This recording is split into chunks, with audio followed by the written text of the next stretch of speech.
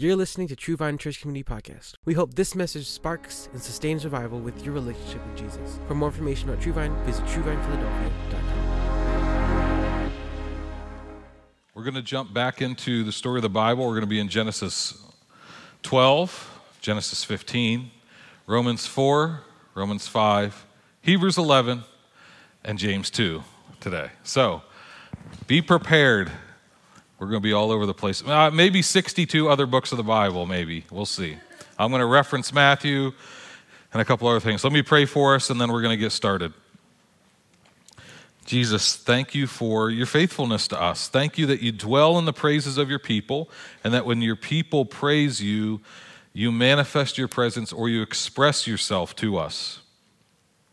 And we want those expressions. We bless those expressions, Jesus. We love it when we're confident that you're near us, because we need that. I pray that you would be with us as we look into your word, and I ask for extra grace today because there's a lot to chew on, and I pray that in the name of Jesus, amen. Okay, well, good morning again. The last couple months, we've been going through this, the whole Bible, and we're in March and still in Genesis 12, so we're going to speed up, actually, after next week and start to move a little more quickly.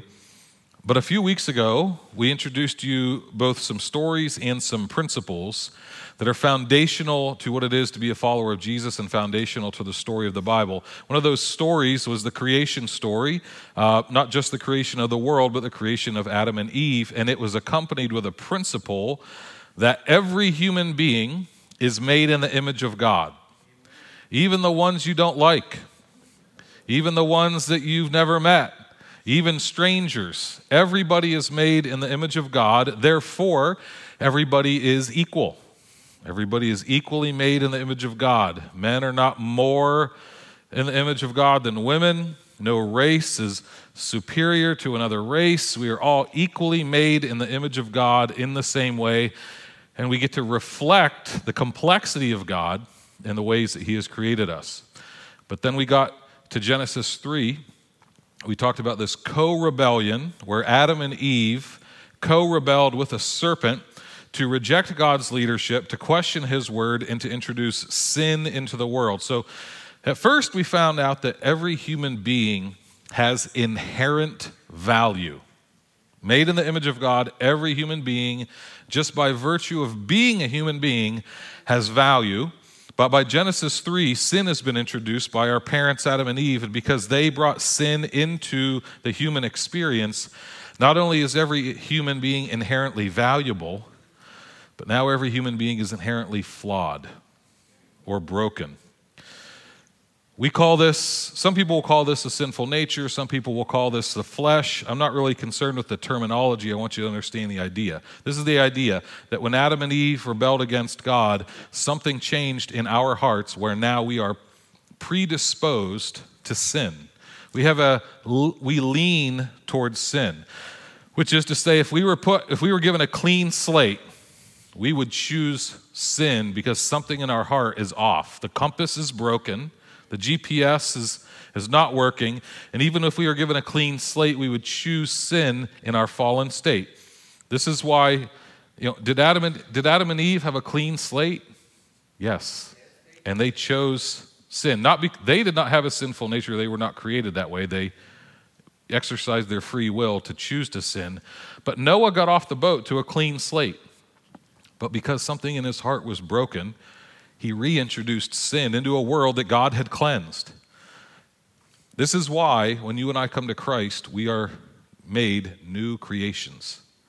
That predisposition to sin, God changes us, so now we have a predisposition to choose righteousness. The old is gone, the new comes. So now instead of leaning towards sin, when we come to Jesus, now we lean toward righteousness. You might say, well, then why do I still sin? You sin?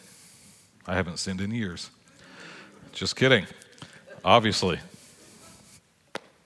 So that's why these buttons are working so hard today. The reason you and I still sin is because of something called the flesh. It's that lingering, stinking, rotting, leftover corpse of our old self.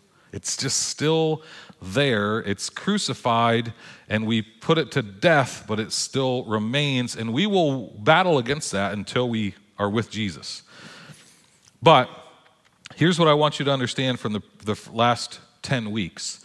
Every human being is inherently valuable, regardless of what they believe about anything. Just by being a human being, they have value.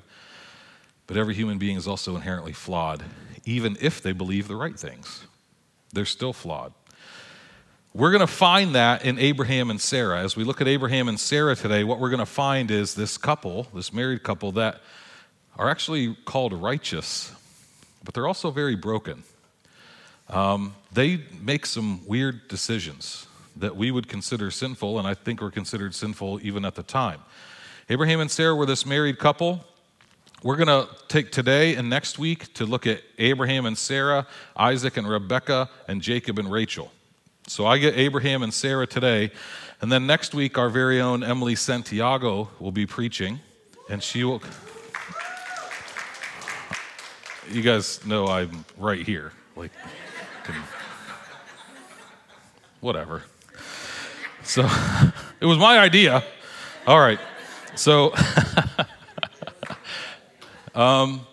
today I'm going to talk about Abraham and Sarah. And the story of Abraham and Sarah is the story of how broken people can be made right with God.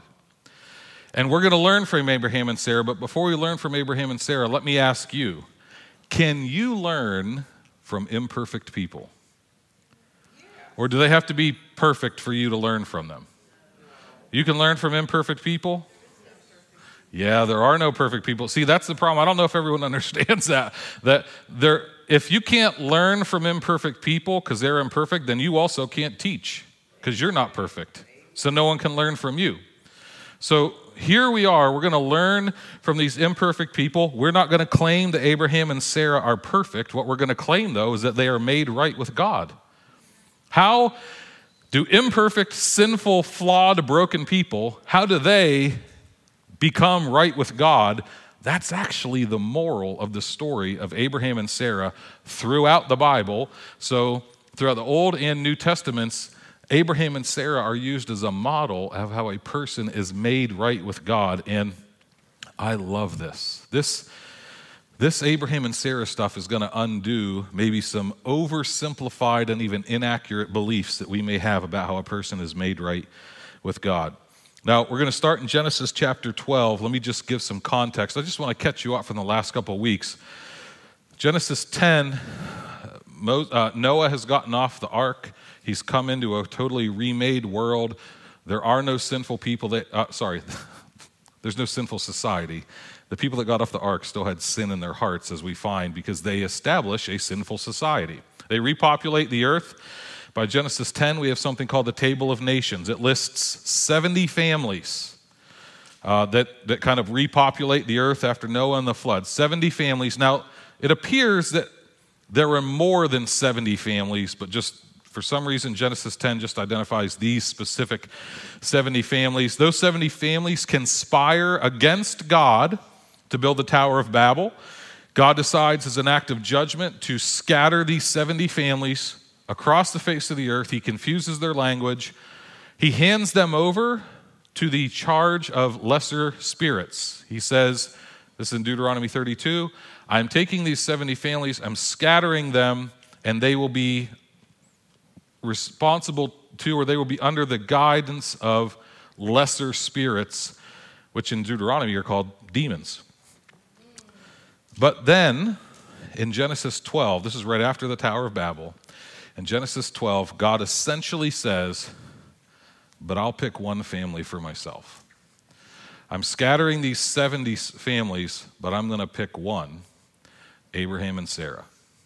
This is actually no different than when he picked Noah's family, and he started with Adam and Eve and their family. I mean, this is this third or fourth time through now in Genesis where God decides to start over with a family.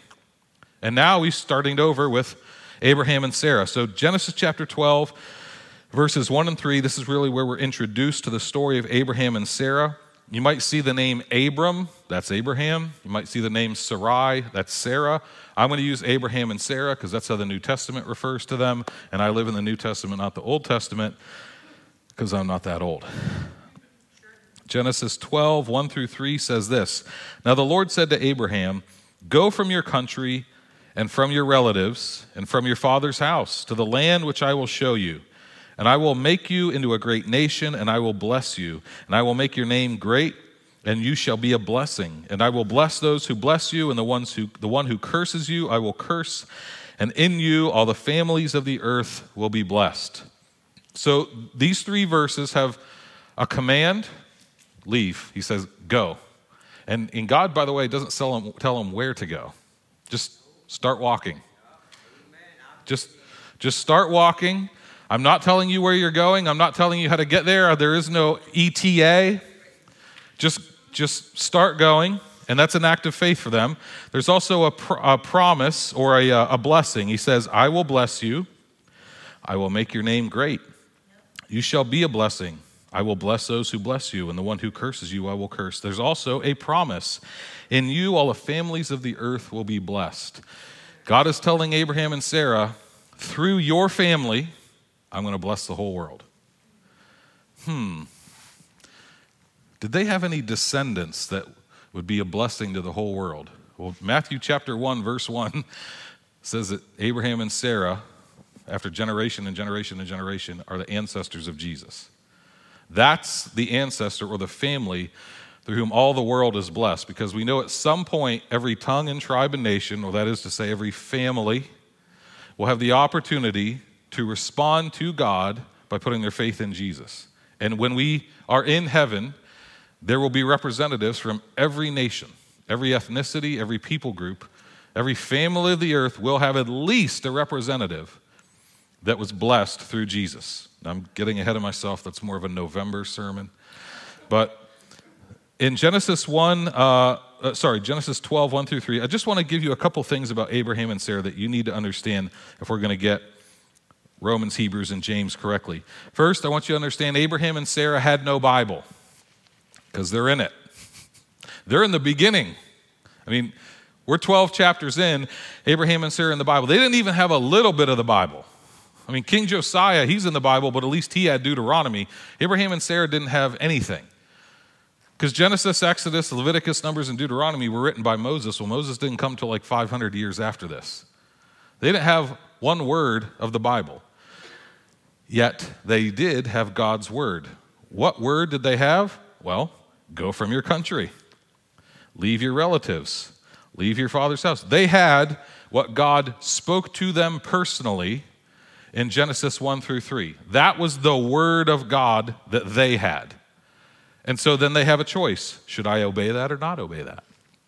They didn't have the whole Bible like you and I have. See, if God spoke to me, and I had no Bible, if God spoke to me and it was 3 or 4 sentences, I would say, God, can I get a little more? Okay, we have a little more. We have more than Abraham and Sarah had, right? Now, I think sometimes our attitude is, God, this is too much. But actually, this is just right. This is perfectly sufficient. I mean, this teaches us everything we need to know for life and holiness and salvation. It teaches us how to listen to the Holy Spirit. It teaches us how to discern spirits. It teaches us how to participate in miracles. I mean, it teaches us everything that we need to know in this life to be faithful to Jesus. So if they didn't have a Bible, that means they didn't have the 10 Commandments. They didn't have a tabernacle. They didn't have a temple. They didn't have prophets and priests. They didn't have a sacrificial system. They just had these words from God to be faithful to. So while we have more to respond to, this is how I would summarize it. Abraham and Sarah believed every word God spoke. We should believe every word God has spoken to us. Don't doubt any words that God has spoken. We should believe every word that God has spoken to us. See, this is an example. I preached on this a couple of months ago. Abraham and Sarah tithed. Not because there was a law to tithe, because there wasn't. They tithed because they were grateful. You know what I mean? So sometimes people will say, well, tithing is it's a religious law. Well, it wasn't for Abraham and Sarah. There were no religious laws. There was just gratitude. That's why I personally tithe. Not because I have a command to, but because I have an example of someone that did. Before there ever was a command, there was Abraham and Sarah saying, thank you, God. That's in Genesis 14. This is another thing that's interesting, and you're going to need to understand this, so just sit up straight and try to get this here. In Genesis 15, God makes a covenant or a promise or an agreement with Abraham and Sarah, which we'll read in a moment. There is an outward sign of the covenant. Through Abraham, God introduces an outward sign of the covenant called circumcision. Now, I'm not going to get into what circumcision is. Google it. Don't. Circumcision in the Bible is an outward sign of a covenant that was made with God. I'll give you an example. I have a wedding ring. This wedding ring is an outward sign of a covenant that I've made with my wife. If I take the wedding ring off, does the covenant still count? Yes, I checked. I double checked. The covenant still counts. If I lose the wedding ring, does that nullify the covenant? No. Can you be married without a wedding ring? Yes. If some random person puts on a wedding ring, does that mean they're married? No, right? The power is not in this. It is simply an outward sign. That is what circumcision was in the Old Testament. It was a sign that people had made a covenant or entered into the covenant that God made with Abraham. It was the outward sign. Could you be in covenant without being circumcised? Yes. Could you be circumcised without being in the covenant? Yes. For us in the New Testament, it's not circumcision, it's baptism. Baptism is the outward sign of a covenant that already existed. So we'll get to this when we get to Romans in a few moments, but it's important for us to understand that God made the covenant in Genesis 15. The circumcision comes later. That's going to matter in a moment. So Abraham introduces tithing without a command to tithe. It's through Abraham and his covenant with God that circumcision is introduced. Further, Abraham and Sarah did not come from Israel. I don't know if you have thought about this. Israel is their grandson. Abraham, Isaac, Jacob. Jacob's name is changed to Israel. They didn't come from Israel. Israel came from them. Right? Abraham and Sarah have a son named Isaac. Isaac and Rebekah have a son named Jacob. Jacob's name becomes Israel. Jacob has 12 sons that we call the 12 tribes of Israel. So they didn't come from Israel. Israel came from them. And in the Bible, Israel is both a person, a people, and a place. Jacob has his name changed to Israel. That's Israel the person. Then his family, his 12 descendants and their descendants and their descendants, we call those the people of Israel. And then there's the place where they settled, which would be in what the Bible calls Canaan. That's the place Israel. But I'm just telling you, Abraham and Sarah preceded all of that. They didn't come from Israel. Israel came from them. You seeing where this falls in the storyline, and this is going to matter. Furthermore, Abraham and Sarah were ancestors of Jesus. Matthew chapter 1, verse 1, in the genealogy of Jesus lists Abraham. I don't know if you can get any earlier in the New Testament than Matthew 1:1. And already we're seeing, okay, we're picking up with the old. We are starting with that promise that was made to Abraham and Sarah in both Genesis 12 and Genesis 15. Now, the promise in Genesis 12 was, you walk the land, and I'm going to bless all the families of the world through you by expanding your family. Well, here's where this gets a little sticky. A couple years pass, and there's no kids yet. Almost 10 years pass, and there's no kids yet. God, I thought you said that you were going to bless the whole world through us. We've gone years, and there's no child. So that's where Genesis 15 picks up. This is Genesis 15, verses 2 through 6. Several years have passed, and Abraham says, Lord God, what will you give me since I'm childless? The heir of my house is Eliezer of Damascus. Abraham is kind of complaining to God, God, you said you were going to give me this big family, and my butler is going to be my heir. All my stuff is going to be left to this employee or this servant that I had named Eliezer from Damascus. Verse 3, Abraham also said, since you have given me no son, one who has been born in my house, referring to Eliezer, is my heir. Then behold, the word of the Lord came to Abraham, saying, this man will not be your heir, but one who will come from your own body shall be your heir.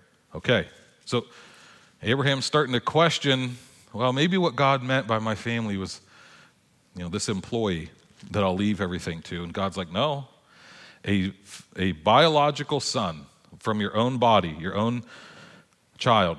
Verse 5, God took Abraham outside and said, now look toward the heavens and count the stars, if you're able to count them. God said to Abraham, so shall your descendants be. Then Abraham believed in the Lord, and God credited it to Abraham as righteousness. This Genesis 15:6 is going to be quoted in Acts, in Romans, in Hebrews, in Galatians, in James, and elsewhere in the New Testament as the beginning of the belief that you and I are made right with God through faith.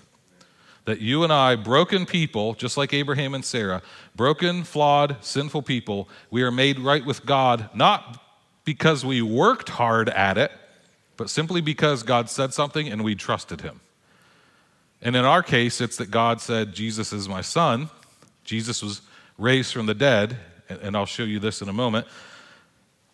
This is the beginning of a doctrine called justification by faith. Then Abraham believed in the Lord, and God credited it to Abraham as righteousness. And as we're going to see, the New Testament, both Paul, James, and the writer of Hebrews develop this idea that we are made right with God by simply believing. Okay, let's go to Romans chapter 4. This will be up on the screen for you as well. I want to explain, Paul's going to explain for us why Abraham and Sarah matter as an example of what we believe. Okay, Romans chapter 4, I'm going to read verses 1 through 5. What then shall we say that Abraham, our forefather, according to the flesh, has found? In this context, flesh doesn't mean your sinful flesh. It just means like he's he's Jewish and we're Jewish. Well, he was pre-Jewish and we're Jewish. We're his ancestors.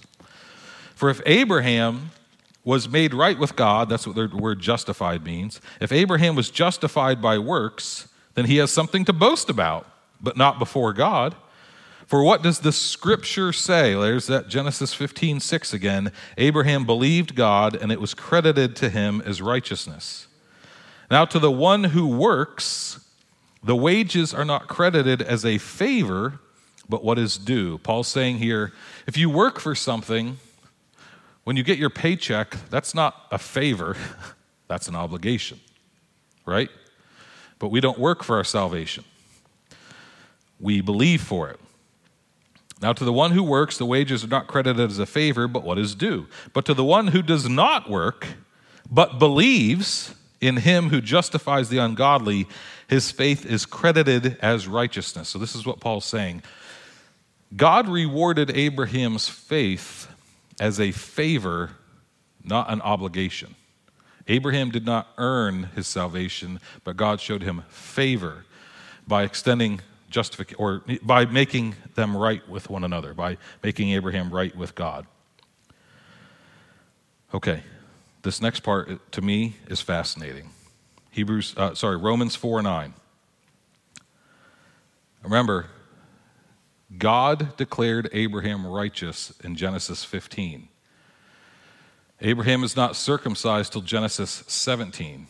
So is Abraham saved before or after he was circumcised? Before. Okay. The faith existed before the outward sign. That's what Paul argues here. Is this blessing then on the circumcised or on the uncircumcised also? For we say that faith was credited, there's Genesis 15:6 again. Faith was credited to Abraham as righteousness. How then was it credited? While he was circumcised or uncircumcised? Not while circumcised, but while uncircumcised. God said, Abraham, you're righteous before there was ever any act, before there was ever any outward sign, before there was ever any wedding ring, before there was ever any baptism. God said, you're righteous. Can a person be baptized but not genuinely saved? Yes. Can a person be genuinely saved without being baptized? Well, ask the thief on the cross. Was he baptized? Baptism does not save us. It is the sign that we are saved. Does that make sense? So it is to us what circumcision was in the Old Testament is what baptism is to us. It's the outward sign that something has already happened internally. Verse 10, Abraham received the sign of circumcision as a seal of the righteousness of the faith that he had while uncircumcised, so that he might be the father of all who believe without being circumcised, that righteousness might be credited to them, and the father of circumcision to those who not only are of the circumcision, but who also follow in the steps of the faith of our father Abraham, which he had while uncircumcised. So he had the faith while uncircumcised. I know this is a weird thing to talk about. Totally acknowledge that. We would say it this way: he had faith while unbaptized. You know what I mean? That's kind of the way we would say it in the New Covenant. For the promise to Abraham or to his descendants that he would be the heir of the world was not through law, but through the righteousness of faith. When God promised, I'm going to bless all the families of the world through you, was that because Abraham followed all the dietary laws that Moses laid out? No, because Moses hadn't happened yet. Did God bless Abraham because Abraham followed the 10 Commandments? There were no 10 Commandments. So why did God bless Abraham? Well, because God's a blessing God. That's why. We know nothing about that Abraham was this wonderful, model citizen. That's not how Genesis 12 started. Genesis 12 just started with God made a choice. I know I sound like a Calvinist right now. I'm not, but I sound like one. Well, wait till I get to James. You'll know I'm not. All right, Romans 4, last part. There's Genesis 15:6 again, showing up 3 times in Romans 4. Therefore, it was also credited to him as righteousness. Now, not for his sake only was it written that it was credited to him, but for our sake also. So that's not just for Abraham's sake, but for ours. To whom it will be credited to us who believe in him who raised Jesus our Lord from the dead. So Abraham had to believe that God would bless all the world through him, which is foreshadowing Jesus. Jesus is not foreshadowed for us. We're looking back at Jesus. We're believing here, what we have to believe is that Jesus was raised from the dead by God. That's the promise we believe in, or don't believe in, but in order to be made right with God, we must believe that. That he who was delivered over because of our wrongdoings was raised because of our justification. Therefore, having been justified by faith, we have peace with God through our Lord Jesus Christ. I love that phrase, peace with God. You ever felt anxious toward God, like, I don't know how he feels about me right now? Is he angry at me? Is he even paying attention? Is he going to get me? Is he out to get me? Is he going to stomp me? Is he going to spite me? This is what this passage says, that through Jesus you have peace with God. You don't have to be anxious. You don't have to be waiting to get got. You have peace with God through Jesus. Now, really quickly, I'm going to move quickly through Hebrews 11, just because it gives us a little more. Hebrews 11 says that by faith, this is Hebrews 11, 8 through 11. By faith, Abraham, when he was called, obeyed God. So this is what Abraham did by faith. He didn't just believe, he obeyed. He obeyed God, going out to a place which he was to receive for an inheritance, and he left not knowing where he was going. That's some SEPTA faith right there. Verse 8, by faith he obeyed. Verse 9, by faith he lived. as a stranger in the land of promise. So faith is not just for starting the journey. Faith is while you're on the journey. It's not just like, well, let's just walk off the ledge and see if God catches us. But no, the whole way you're falling down, you're maintaining faith. Every day you wake up and you start faith over again. The choices that you make, the little mundane details. He lived by faith as a stranger in the land of promise, as in a foreign land, living in tents with Isaac and Jacob, fellow heirs of the same promise. He was looking for the city which has foundations, whose architect and builder is God. Verse 11, this is not just an Abraham thing. His own wife, by faith, even Sarah herself, received ability to conceive even beyond the proper time of life, since he considered him faithful who had promised. Don't forget Sarah in this process. This is Abraham and Sarah as a couple going through this. Remember, I said that God promised them children, and years went by without a child. Sarah got so at the end of her rope that she said to her husband, sleep with my maid. Have a child with her, and I'll just consider that our child.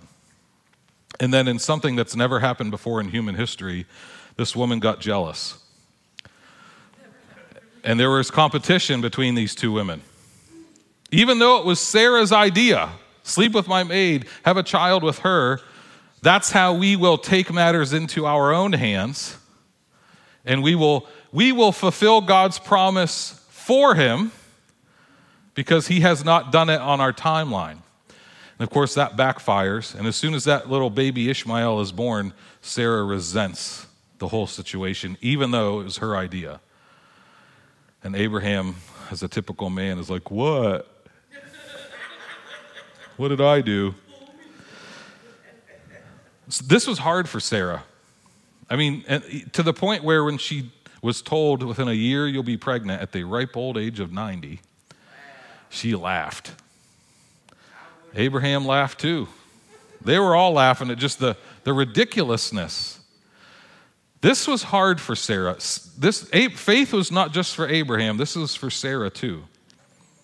And she suffered through this. And this was hard for her to watch that little boy that her husband had with another woman was 14. She watched that child go, Hagar and Ishmael, she watched Ishmael go through 14 birthdays before she had a son. But then she had, miraculously, a son from her husband, Abraham. And that's Isaac. Yep. Well, it seems like it. All right, chill out, kids.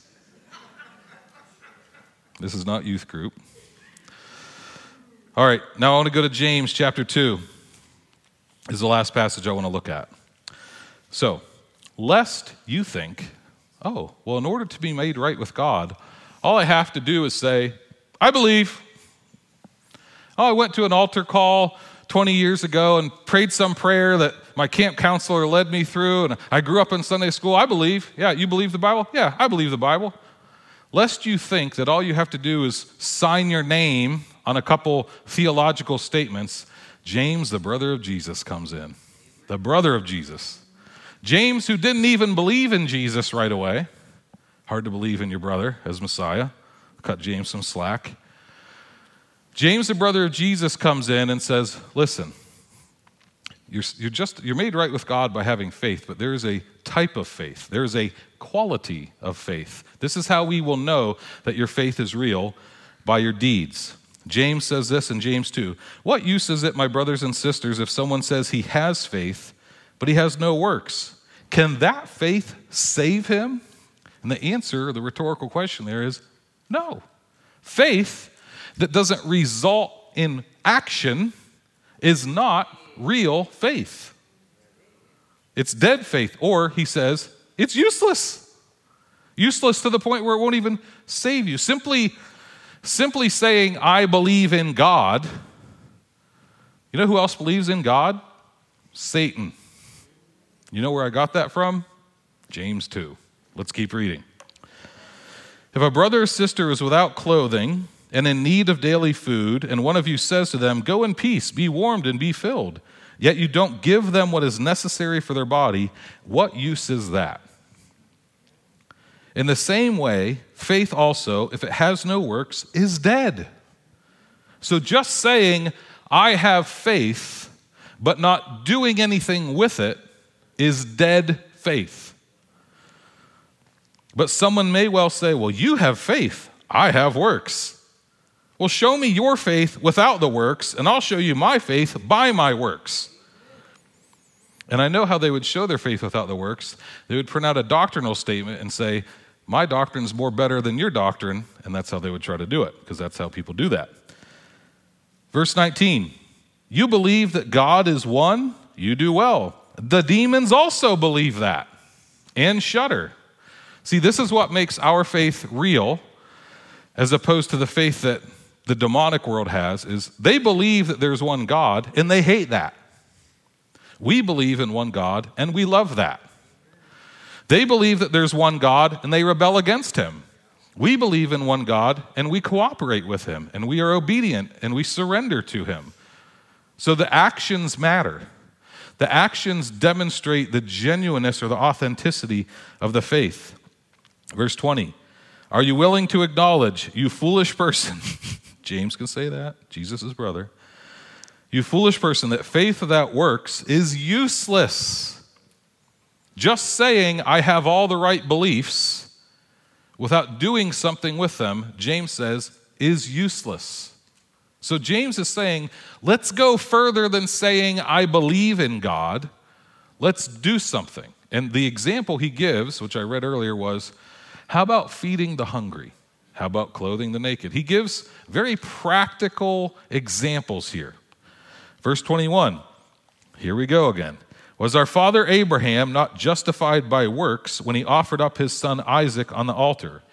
You see that faith was working with his works, and as a result of the works, faith was perfected. This is what works, and I'm going to just say like works of faith, not works of the law. This is what works of faith do. They perfect your faith. They complete it. They fill it in. They flesh it out. They give you an experiential understanding of the faith that you claim to have. And the scripture was fulfilled, which says, and Abraham believed God, and it was credited to him as righteousness, and he was called a friend of God. You see that a person is justified by works and not by faith alone. Okay. I'm going to take a risk here. Martin Luther, famous reformer, nailed 95 objections to what was going on in the Roman Catholic Church at the time. He nailed those objections to the door of the church, and Martin Luther and others were these reformers, and they taught justification by faith alone. Martin Luther wanted to remove the book of James from the Bible. People don't know that, but Martin Luther called the book of James the epistle of straw.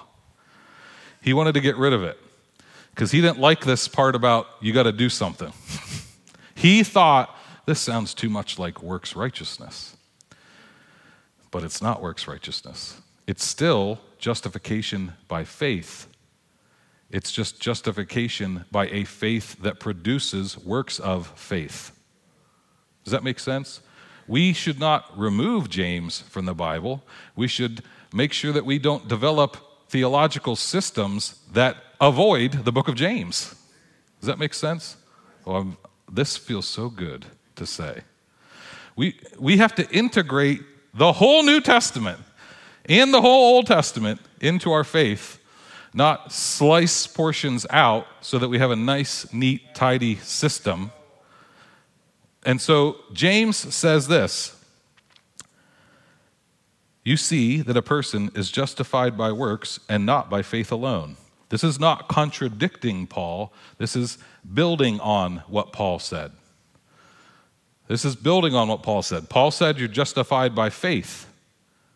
He did not say you're justified by faith alone. He said you're justified by faith. James is saying you're justified by faith that produces works. Your faith has to result in something. There has to be an outward flow. There has to be actions. There has to be, and I'm using the phrase works of faith, not works of the law. Works of faith. See, Abraham didn't have any works of the law. Because there was no law. Abraham only had works of faith. There were no rules for him to live up to. There were no external standards. Verse 25. In the same way was Rahab the prostitute not justified by works also when she received the messengers and sent them out by another way? For just as the body without the spirit is dead, so also faith without works is dead. Please don't believe a gospel that leads you into a dead faith. Oh, repeat this prayer. You don't have to do anything else. That's a lie. I'm not saying that there's a specific hoop you have to jump through, but believe in the gospel and then act on the gospel. Do something with it. Otherwise, the faith is called useless and dead in James. There have to be some works of faith. I'm not going to get specific because that's going to turn into legalism. There have to be some works of faith that result from your belief in the gospel. That is what will demonstrate that your belief in the gospel is genuine. That is what will demonstrate that your faith is differentiated from the faith of the demonic world. Some sort of works of faith. Okay, does that make sense? I realize I'm on thin ice, but I'm really not. I'm only on thin ice for people that read too much.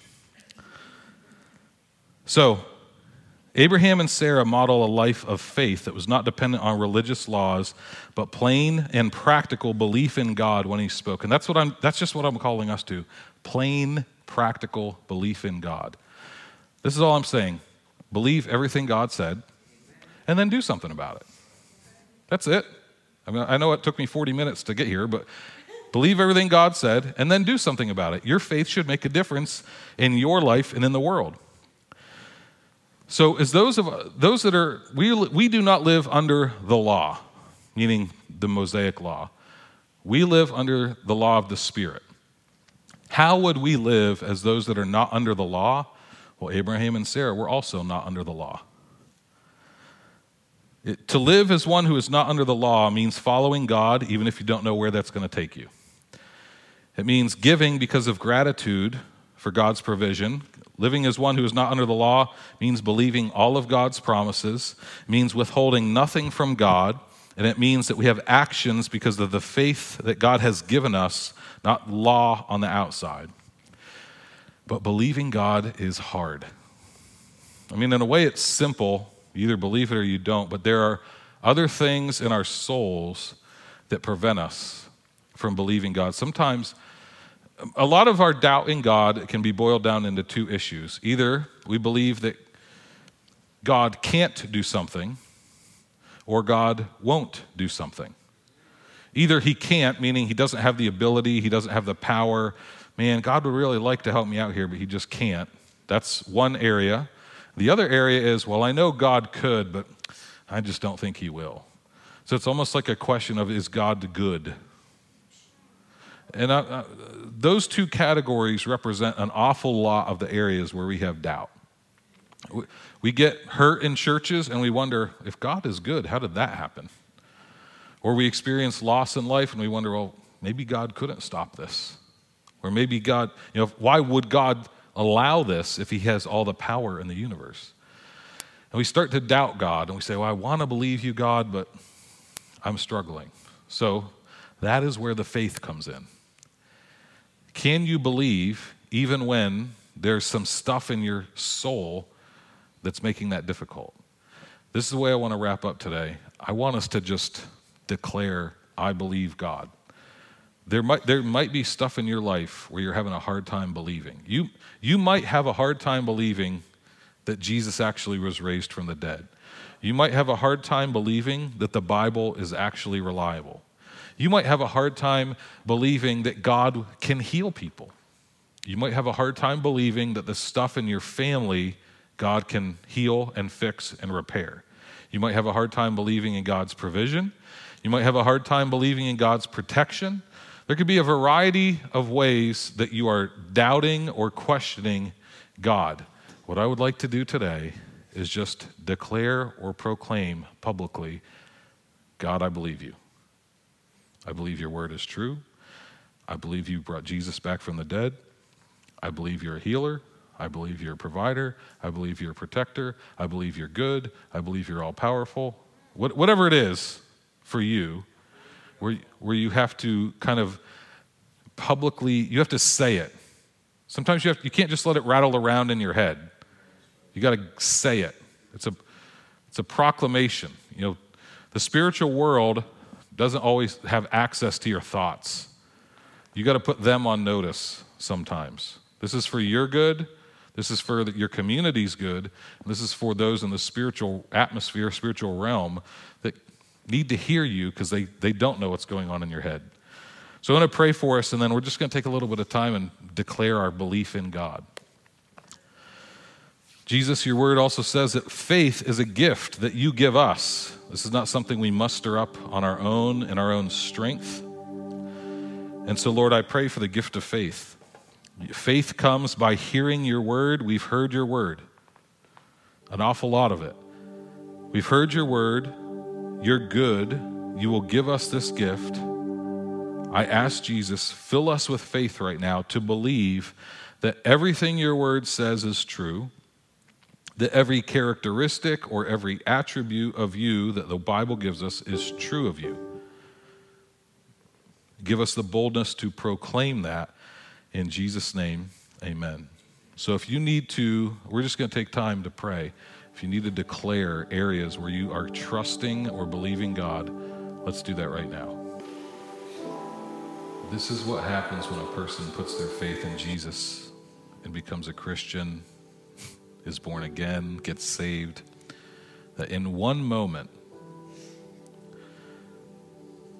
they respond to God with belief, and in that same moment, God says, you are righteous.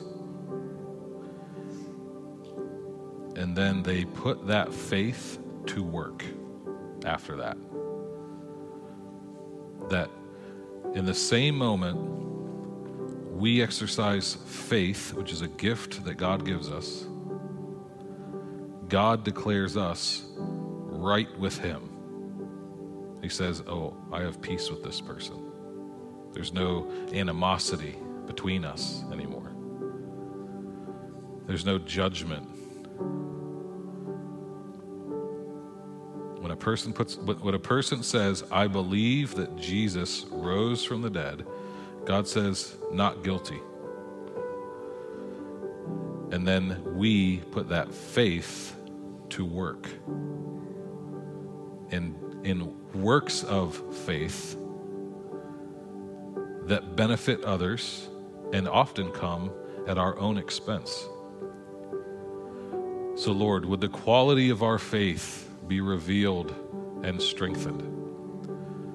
We do not want dead faith. We do not want useless faith.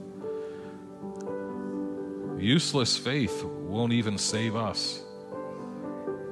Dead faith will not even save us. We don't want to just ascribe to a set of theological propositions.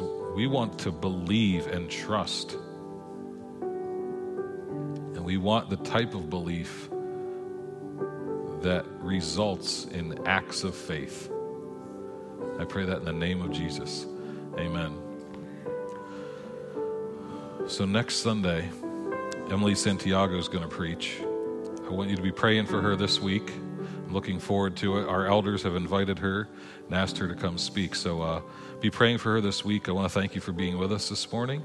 And feel free to linger. We're not kicking you out. You can hang out for a little while. See you next Sunday.